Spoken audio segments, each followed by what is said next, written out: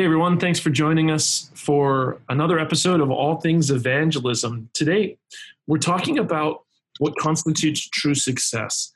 And I'm very privileged to be here today with one of our conference evangelists and local church pastor, Justin Tarosian. He's from the Hamilton Seventh-day Adventist Church. That's where he pastors. And he's also, as those of you guys who've been connected with all of our evangelistic material that we've been producing this year, he's one of our presenters. So welcome to the podcast, Justin. It's good. Hey, thanks so much. Happy to be here.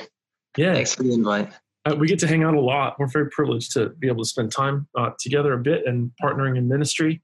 It's good to have you, on the podcast today. And so, Justin, man, we're talking about true success. And I want to just kind of kick off our conversation with this really cool quote that I dug up today. And I think everyone will be really impressed to hear this. So Jesus is, doing ministry, and his ministry is not being received positively by all of the people in his world. And I just want to read this statement. It's from a book called The Desire of Ages. This is the quote I dug up. And it says, "The disciples had been bitterly disappointed at the reception which Christ had met hitherto. The authorities at Jerusalem were seeking to murder him. Even his own townsmen had tried to take his life. But at Capernaum, he was welcomed with joyful enthusiasm, and the hopes of the disciples kindled anew. It might be that among the liberty-loving Galileans were to be found the supporters of the new kingdom. But with surprise, they heard Christ's words, 'I must preach the kingdom of God to other cities also, for therefore I am sent.'" Okay, so Justin, you've got Jesus, for the most part, being rejected by the religious leaders in Jerusalem and by his own townspeople. And then the disciples, though, they get really excited because in Galilee, the people seem to be welcoming him with open arms. And then the statement goes on. "In the excitement which then pervaded Capernaum, there was a danger that the object of his mission would be lost sight of. Jesus was not satisfied to attract attention to himself merely as a wonder worker or a healer of physical diseases. He was seeking to draw men to him as their savior. While the people were eager to believe that he had come as a king to establish an earthly reign, he desired to turn their minds away from the earthly to the spiritual." And then this is the kicker. "Mere worldly success would interfere with his work." Wow. Powerful. Yeah. Dude, what do we make of that statement? That's a very good analysis of what no kidding. When we read the Gospels, right? You can just read the Gospels and you can come to that conclusion. I just read the quote because it's just a very powerful statement and well-articulated statement. So there was a kind of success that Jesus could have acquired, but he didn't want to acquire it. Because it was called, what she says, worldly success. And that worldly success would have gotten in the way of his work. That's right. It's like, and it happens this way in our lives as well. Sometimes, for example, basic illustration, someone accepts, they're having Bible studies, they've given their life to Christ, they come to understand the Bible truth, and but they're working on Saturdays. And they're afraid to ask their boss for time off because they feel like, well, I'm making really good money. I don't want to lose this job. And, it doesn't got. And so they're trying to they're compromising essentially, and they're hesitant to do so. But really, that's worldly success, whereas God often has an even better job for you. And even if he doesn't, it's still better to step out in faith, take a demotion or and thankfully here in Australia, we don't have that issue here or in America because there are laws protecting religious beliefs, and your employer technically has to accommodate for you taking Saturday off and get other workers to work on that day instead of you. But in countries where that's not the case, sometimes people lose their jobs, they get fined, they get put in prison, but they say, look, we recognize that God sees the big picture. He knows what true success looks like in my life and in the grand scheme of eternity. And I would rather stand for God's word and stand upon God's word, no matter what may come, than compromise on it and have this worldly success. And I guess that's what Jesus was avoiding. He trusted that his heavenly Father knew the big picture, and that heavenly gauge of success was so much more important than any gauge of success in this world. Yep. So does this statement, which is just really an assessment of what the Bible shows us, challenge you in your life, or can you see how this has challenged your perspectives in the past, and maybe even challenge the perspectives that you kind of see in church world today? Yeah, definitely. I mean, we have this kind of mentality. I mean, she essentially just said, just to back up, she essentially just said that Jesus knowingly said things that would cause a majority of his followers to leave, to no longer follow him. That's huge, you know? But he recognized that this was actually better for his people in the long run, because those faithful disciples that would stick around would be able to pull together after the cross, see Jesus after the resurrection, and move forward in faith. But the reason, and to answer your question, the reason it's challenging to us, I think, is because we tend to think and to feel like in ministry or in life that doing things that would displease people or might upset people is automatically, not the right thing to do, because, you don't want to upset people, right? And Jesus was so not this way. Ellen White says elsewhere in The Desire of Ages that he was neither dejected by censure nor elated by praise. So when people said great things about him, it didn't give him a big head and get him all excited because he was making people happy. Nor when people were condemning him and saying negative things about him did it discourage him, because he had his eyes focused on God's will for him, God the Father's will. That was Jesus' focus. And that's what challenges me about the quote that you shared is I have to ask myself the question, am I too affected and influenced by people's feelings and thoughts that they express? Or do I have an eye single to God's glory and God's will? Yeah. And just allow whatever may come. Yeah, it seems like what she's touching on is this idea that you don't measure your success purely based on how many people approve of you or like you or want to follow you, right? So somebody may say, well, I am succeeding in ministry because I have lots of followers on my Instagram account. Or I'm succeeding for God because I got lots of likes in that particular statement that, I made on social media, or that sermon that lots of people affirmed. Now, it is true that response is one factor that you can consider when you're trying to consider success, right? Like if a person's doing ministry for ages and ages and ages and getting no measurable success, they could start to think, well, yeah, like I'm not getting any success, right? But at the same time, because you can see within Jesus's ministry, like he does get success, but the way he's operating in Capernaum, which the statement of Ellen White brings out, is that he's just obsessed with the object of his mission. And that's to save people, to truly save people, and to find people who want to be converted, truly converted. He's not just looking for people who will get excited because he can do magic tricks. And he's not just looking for people who will follow him because he's an important person or an exciting political figure. That's all worldly. That's all built on worldly pride and worldly ambition and ego, like the natural egotistical nature of man. You've got Jesus who came to the earth, sent by God to win people into eternity. That's his mission. And if he gets caught up in this whole I really feel good because people are applauding for me and I got lots of crowds that want to listen to me, well, now he's losing sight of what God sent him to do. So I think if we ever want to get true success, we have to establish firmly in our minds what our goal is. Is our goal being popular and loved by everyone? Or is our goal to save those who can be saved into eternity? Yeah, absolutely. Yeah, that has to be our main focus and goal, is doing the will of God and being faithful to do his work, because he's the one that sees the big picture.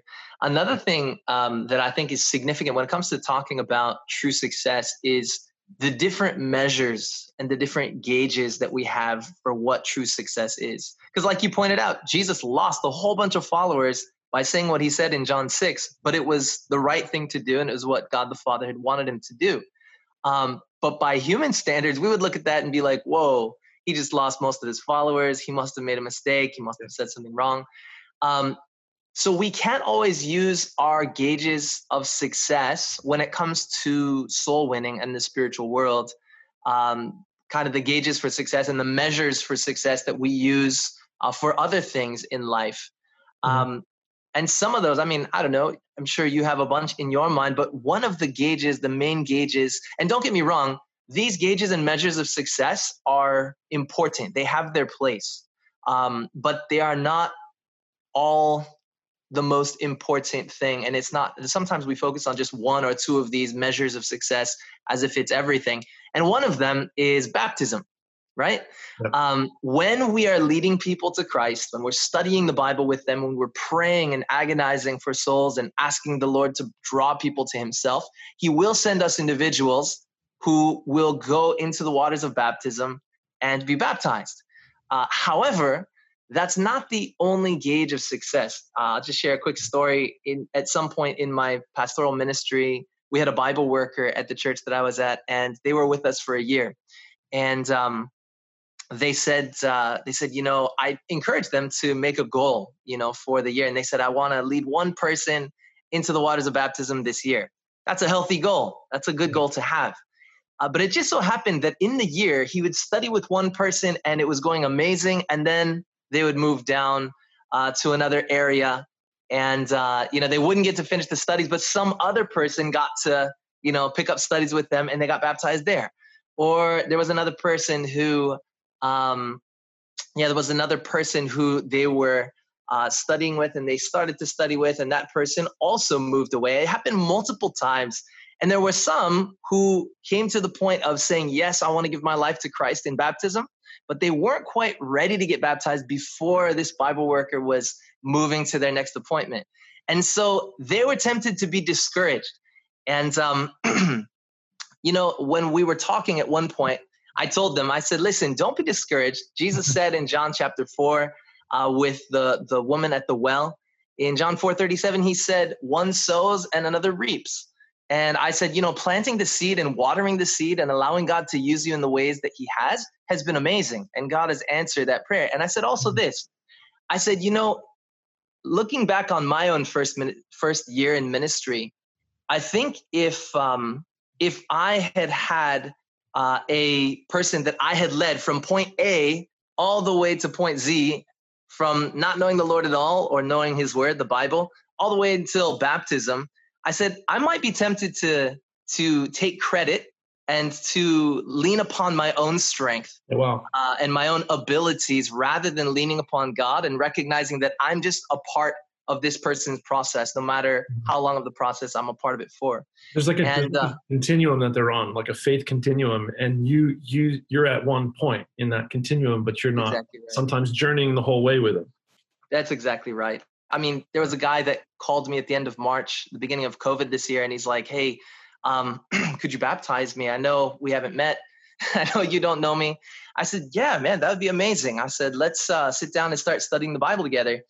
And he said, I'm pretty sure I know what it means to be an Adventist Christian, I said, okay, look, let's meet tomorrow. So we met up, and the guy he'd read like Desire of Ages and Great Controversy, and he'd read Mountain of Blessings, and all of these books. And he was just so solid in his understanding of Bible teaching that, he was basically ready for baptism. God had broken him free from alcohol. And see, we played, and by God's grace, he started coming to church in August, and then we had his baptism in October. And so beautiful experience. But we had very little part to play in it because for the last 4 years, someone gave him some books 10 years ago. They sat on his shelf for 6 years. 4 years ago, God led him to the books. And we just had the privilege of reaping, so to speak, this guy who was completely sold out for Christ. And so that's another, I think, a dangerous measure, Matt, that you pointed out. It's a continuum. Everyone's faith journey. And there's no such thing as a cold contact. Whether we knock on a door or we meet someone, God has already been there in some way, big or small, in some external way. And I think if we get in our minds that, hey, we have to be the one who introduces the person to the Bible and to Jesus in the beginning and all the way leading them to baptism, we can forget that we're just the link in the chain that that is what God has used to lead them to freedom and to Yeah, accepting Him into their lives. that's it. I think that equal tension needs to be maintained between what you're saying and a desire to disciple, right? So Yeah. a person saying, I'm willing to take whatever responsibility God needs me to take so that I can help someone move forward in their faith journey. Yeah. That's like one side of the one side of the rope in a tug of war. So the one side says, I'm ready, God, to commit to whatever I need to, and I'll do whatever you call me to do to help someone move forward in faith. And then the other side is, yes, God, I'm willing to only serve a certain function in their journey. I'll serve a certain purpose. It's like you keep equal tension between those two, because if you run one way or the other, you're just going to get imbalanced and frustrated and confused, But so, man, I'm loving this conversation, and wanted to just add to what you're saying in regards to measuring success and what metric do you use. I really think if a person wants to find true success, they have to know what God is calling them to. And so because I would just in simple terms define true success as faithfulness to conscience, faithfulness to duty, faithfulness to God, faithfulness to the scriptures, right? It's like, I was thinking, there's a verse in 2 Corinthians 1 in verse 12 where Paul says, for our rejoicing is this, the testimony of our conscience, that in holiness and godly sincerity, not in fleshly wisdom, but in the grace of God, we have conducted ourselves in the world, and especially towards you. And then, he goes on to elaborate a bit, but he's basically saying, the way I conducted myself in my interactions with you as I was ministering to you and building up the church of God, my conscience is clear. I have a clear conscience. And so I can lay down at the end of each day saying, my conscience is clear. And I really think if you're that person in that place, you can say I've achieved true success, but how can you have a clear conscience about the work that you're doing if you're not sure what work you're to be doing, right?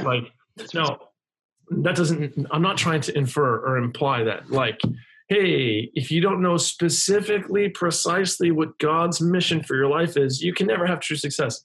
That's not what I'm saying. But just on a general level, in a general level, okay, so what are things I know God wants from me? I know God would like me to pray, The Bible says pray without ceasing. So I'm sure I should pray once or twice a day, right? Obviously that doesn't mean you're on your knees praying, but the Bible from cover to cover advocates for communication between you and God on a regular level. Study to show yourself approved before God, a workman that does not need to be ashamed, rightly dividing the word of truth, right? All scripture is given by inspiration of God. So I want to know what God says. I study scripture. I should be praying. God wants me. Jesus says, I didn't come to serve, to be served, but to serve. So I know I should have a service-oriented life and disposition towards others. So right there, in just those 3 bullet points, praying, studying my Bible, and serving other people, committing my life to service. Okay, there's some goals, right? Set out for me. So I've got a standard by which I can measure my success. And if my conscience is clear, then hey, my conscience is clear. I'm succeeding. I'm being faithful to my conscience and faithful to what God has led me to understand and to know about my life. And I really think this is a simple point, but it's profound and it's important, because I've met people who are 60, 70 years old who are crying and upset and depressed and despondent, saying, I never understood what was my call, what was my mission, what was my goal. And I thought to myself, well, your goal is to make it to the kingdom of heaven, have a meaningful connection with the Lord Jesus Christ, to love him and keep his commandments. You know what I mean? It's just there's some simple scriptural things that was your mission. Fear God and keep his commandments, for this is the whole duty of man. Of course, there's some specific convictions that you receive and calls to certain kinds of ministries, and you need to be faithful there and try to achieve success. But anyways, I know I'm speaking in the abstract a bit, but I think it's important. No, definitely very important. And I think that it's interesting. A friend told me recently, he said, I had a conversation with my brothers, and our discussion was all about whether or not you can be a real Christian without ever sharing your faith. And he said, I was saying you can't, because the natural result is that you're going to want to share your faith. And he said, my brothers were telling me, no, it's you don't have to, share your faith verbally. You can just live your life. But just to go back to the point about how it's really a continuum that people are on in their faith journey, and different people play different roles in leading them to Christ. If one link in a chain is broken, it's true, like, another, or as a chain is being formed, if one is broken, then it's not going to work as a chain to pull anything or influence anything. And I was just going to say, I brought this up because sometimes we get the idea that, God is doing everything he can to lead everyone to him. He can use someone else besides me. And so people can sometimes get lazy about soul winning and say, it doesn't need to be me. It can be someone else.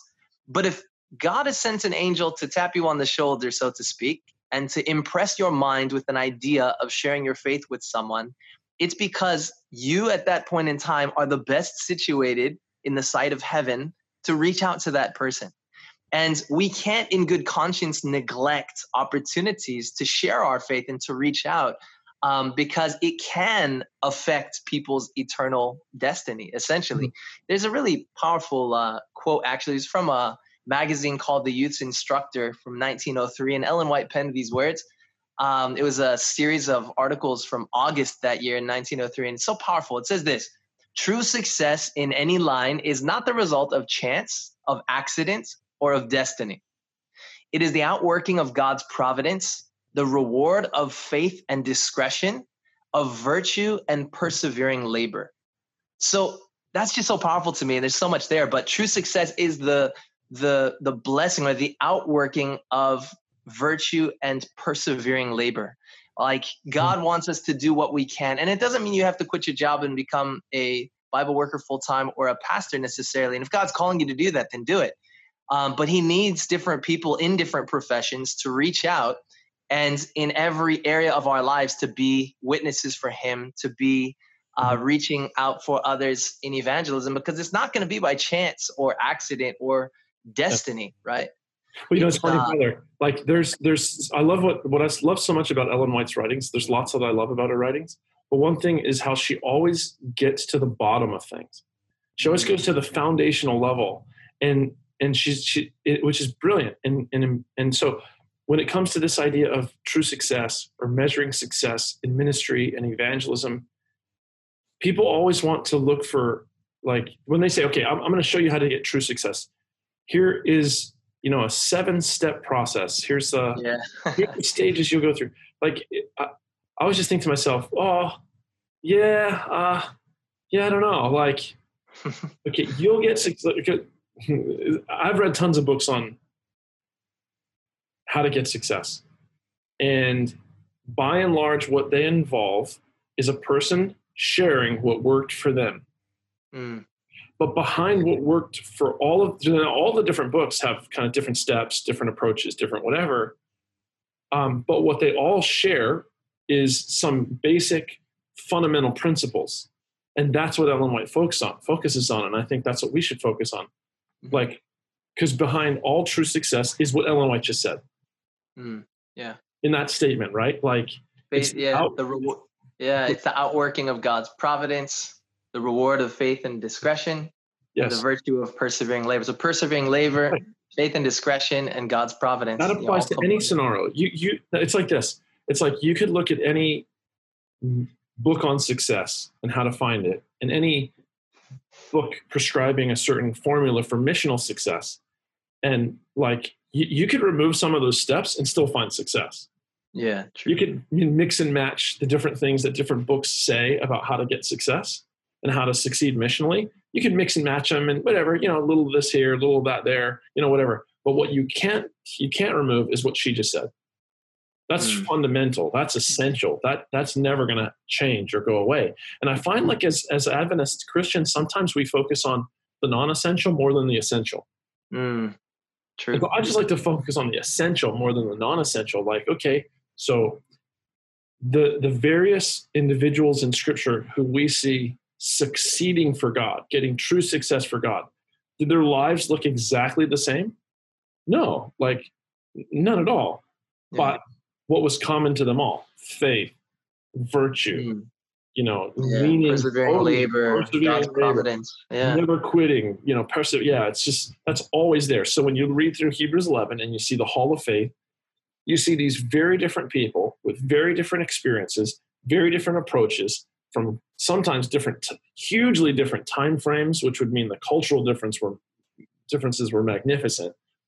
So many differences, yet like by faith, Moses leaves Egypt. By faith, Abraham leaves Canaan. By faith, they stop the mouths of lions. By faith, it's always like, okay, so it's their success came through like this radical commitment and this total faith that never changes, and that's fundamental. It's true, and it's so interesting that in that chapter of Hebrews chapter 11, it's so interesting that it's opposites in the beginning. In the first part, it says, by faith, Abel offered to God a more excellent sacrifice than Cain. We know Cain killed Abel, so Abel lost his life for faithfulness to God. And then next, it says, by faith, Enoch was taken away, so he didn't see death. So Abel died for his faithfulness. Enoch never died. Then you've got Noah. He comes into an ark, and then Abraham comes out of his homeland. Yeah. And then just repeatedly, it's like faith led these people to do things that were different in different situations, like you're talking about. And, when you mention all of these books about success and YouTube videos for how to succeed in this or that, I think that they're including 2 of the 3 points here that Ellen White mentions. She says that true success is the outworking of God's providence, first of all, the reward of faith and discretion, and then third of all, of virtue and persevering labor. So really, I think these guys, the focus is really on discretion, like being careful with your analyzing things, right? Virtue, not always something that they care about necessarily, but definitely persevering labor, being smart with what you're doing and persevering labor. But true success, not the worldly success that these books and people often offer, even though some of the points that they have may be practical tips. True success has to be first and foremost the outworking of God's providence. Mm-hmm. Like without God's blessing, we can't have true success, right? It's pointless. All of the strategies, all of the ideas and all the tools that we can implement, they're meaningless if it's in regards to true success, if it's not connecting with God and saying, God, is this what you want? Is this the direction that you're leading? Yes, brother, you just made me think of and I think there's a connection here.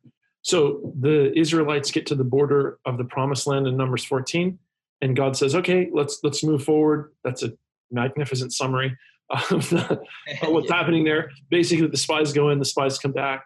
The 2 give a positive report. The 10 give a negative report. The people get freaked out. They want to kill Moses and revolt and go back to Egypt and choose another leader. And they're going to kill Joshua and Caleb too. Anyways, so they won't go forward. God intervenes. He saves Moses' life and pronounces a curse upon the people and says, okay, so now you're not going to go in. You're going to go to the wilderness for 40 years. So providence had led them there at that time. And all they had to do was continue to follow God. Just a few more steps, more steps. They had, escaped Egypt. You're almost there, guys. You're just about there.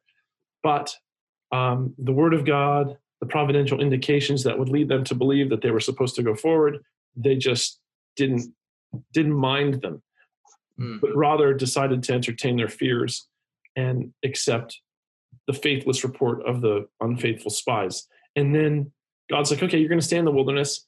And then when they kind of settle into that idea, like, oh, no, we're stuck in the wilderness for 40 years? What? They're like, okay, we'll go in now. And it's like run in. They just like run in. So you got so if you compare like the people's condition, the people not wanting to go in that story, and then their reversal and saying we want to go in, all the circumstances are the same. Like you've got the same group of people wanting to go into the same territory to do the same thing they were going to do before. But But when they tried to go in after God said, you're not going in, they completely failed. Yeah. They completely failed because they were not following providence and the word of God, and they were not in the will of God. And so God didn't bless them, and God couldn't bless them. And they got defeated miserably, and then had to not just go to the wilderness for 40 years, but they have to go there with more dead loved ones, right? So it's like, that's a perfect analogy of what you're saying. It's like, we're doing spiritual work, and we can't run ahead of God. We can't act as if there's no God leading us here. This isn't like our game to play.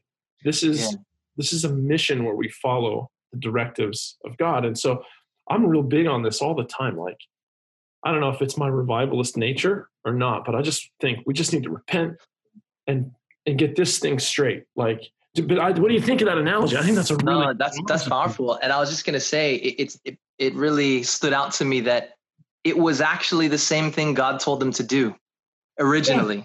It was just the wrong time. And I don't know if you agree or disagree with this statement, but the right thing at the wrong time is the wrong thing. Yes.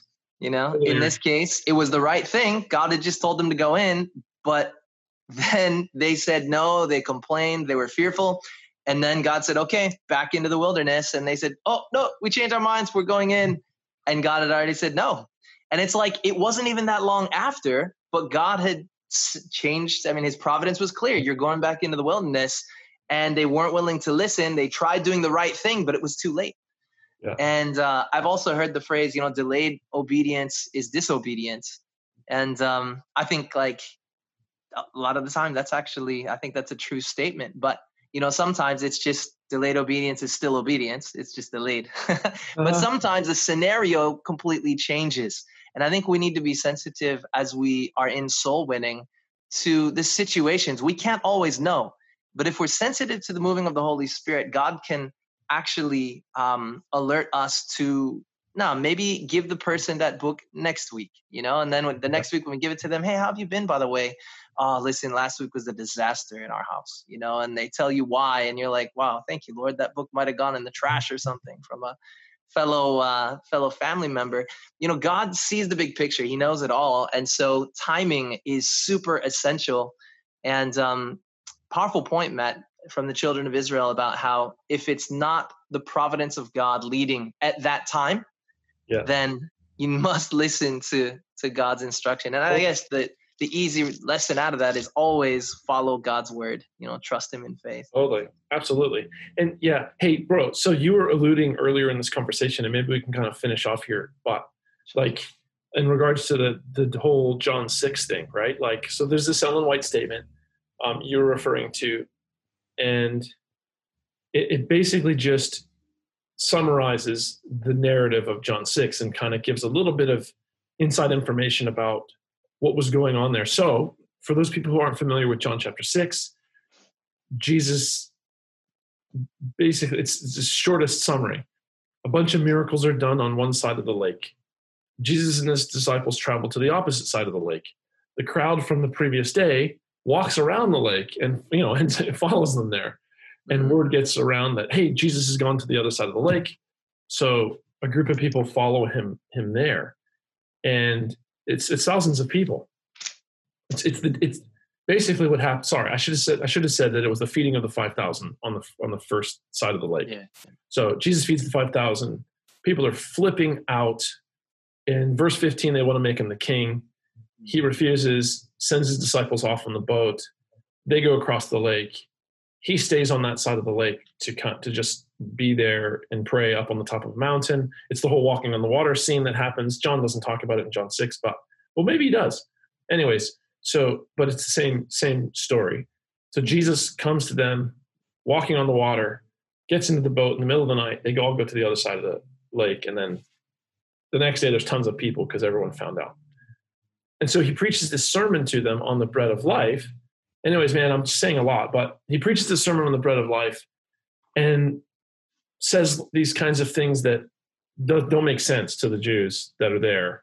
And they're a bit perplexed and a bit confused, and the tension mounts, and a kind of argument begins between Jesus and some of his disciples, and most of them just take off.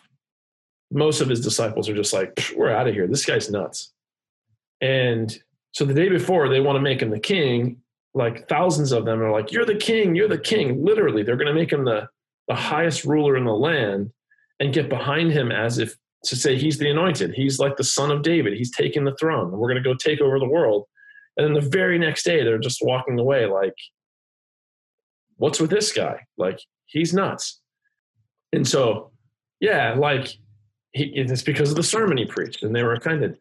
So Ellen White in her commentary on this circumstance, it's all inferred in the story, but she kind of explicitly brings this out. And that is that Jesus was intentionally attempting to kind of make a test. He was doing this on purpose, preaching a sermon that he knew a lot of people would be offended by.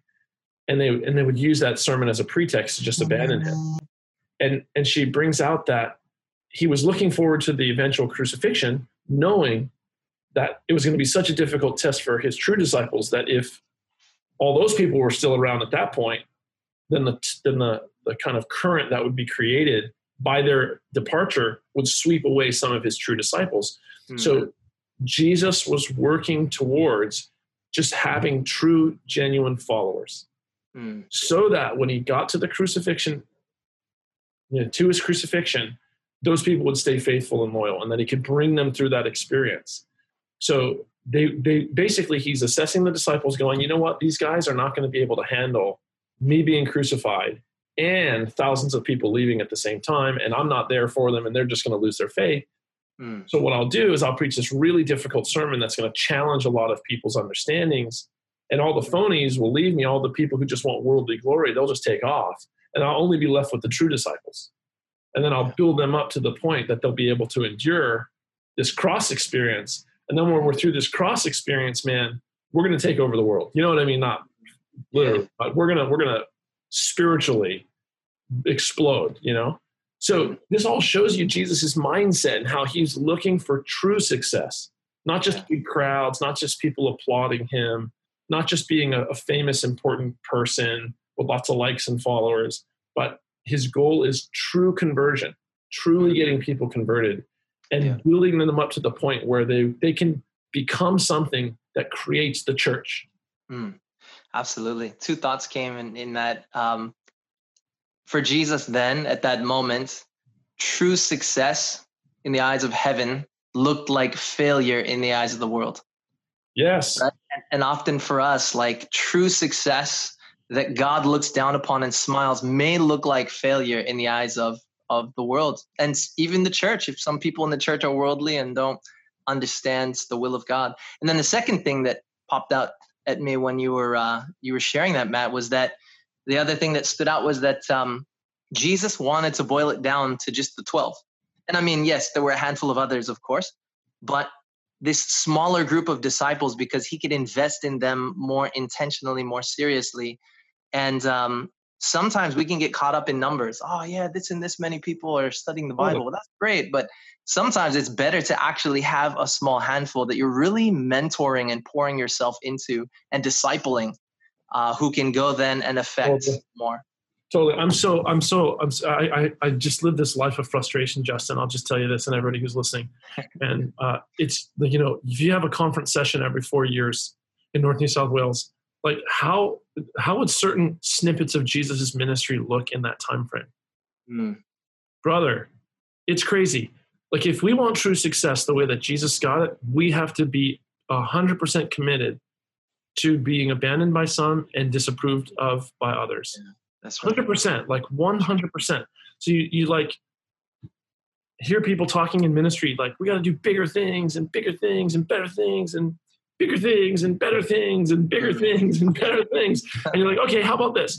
Let's just get the person who's the best preacher who ever lived, who could raise people from the dead and feed everyone from bread and a couple pieces of bread and fish, who can heal everyone and whatever. He's the most capable human being because he's actually God in human form, right? Yep. Who's ever lived. He's the most capable human being who's ever lived because he's God in human form. And let's hide him away in small Middle Eastern towns filled with poor, uninfluential peasants so that he can just fully develop 12 guys. Yeah. That's it. And then he'll die miserably at the hands of horribly evil people, and his disciples will run away. Let's do that. Let's do that. That'll be good. That'll be bigger things.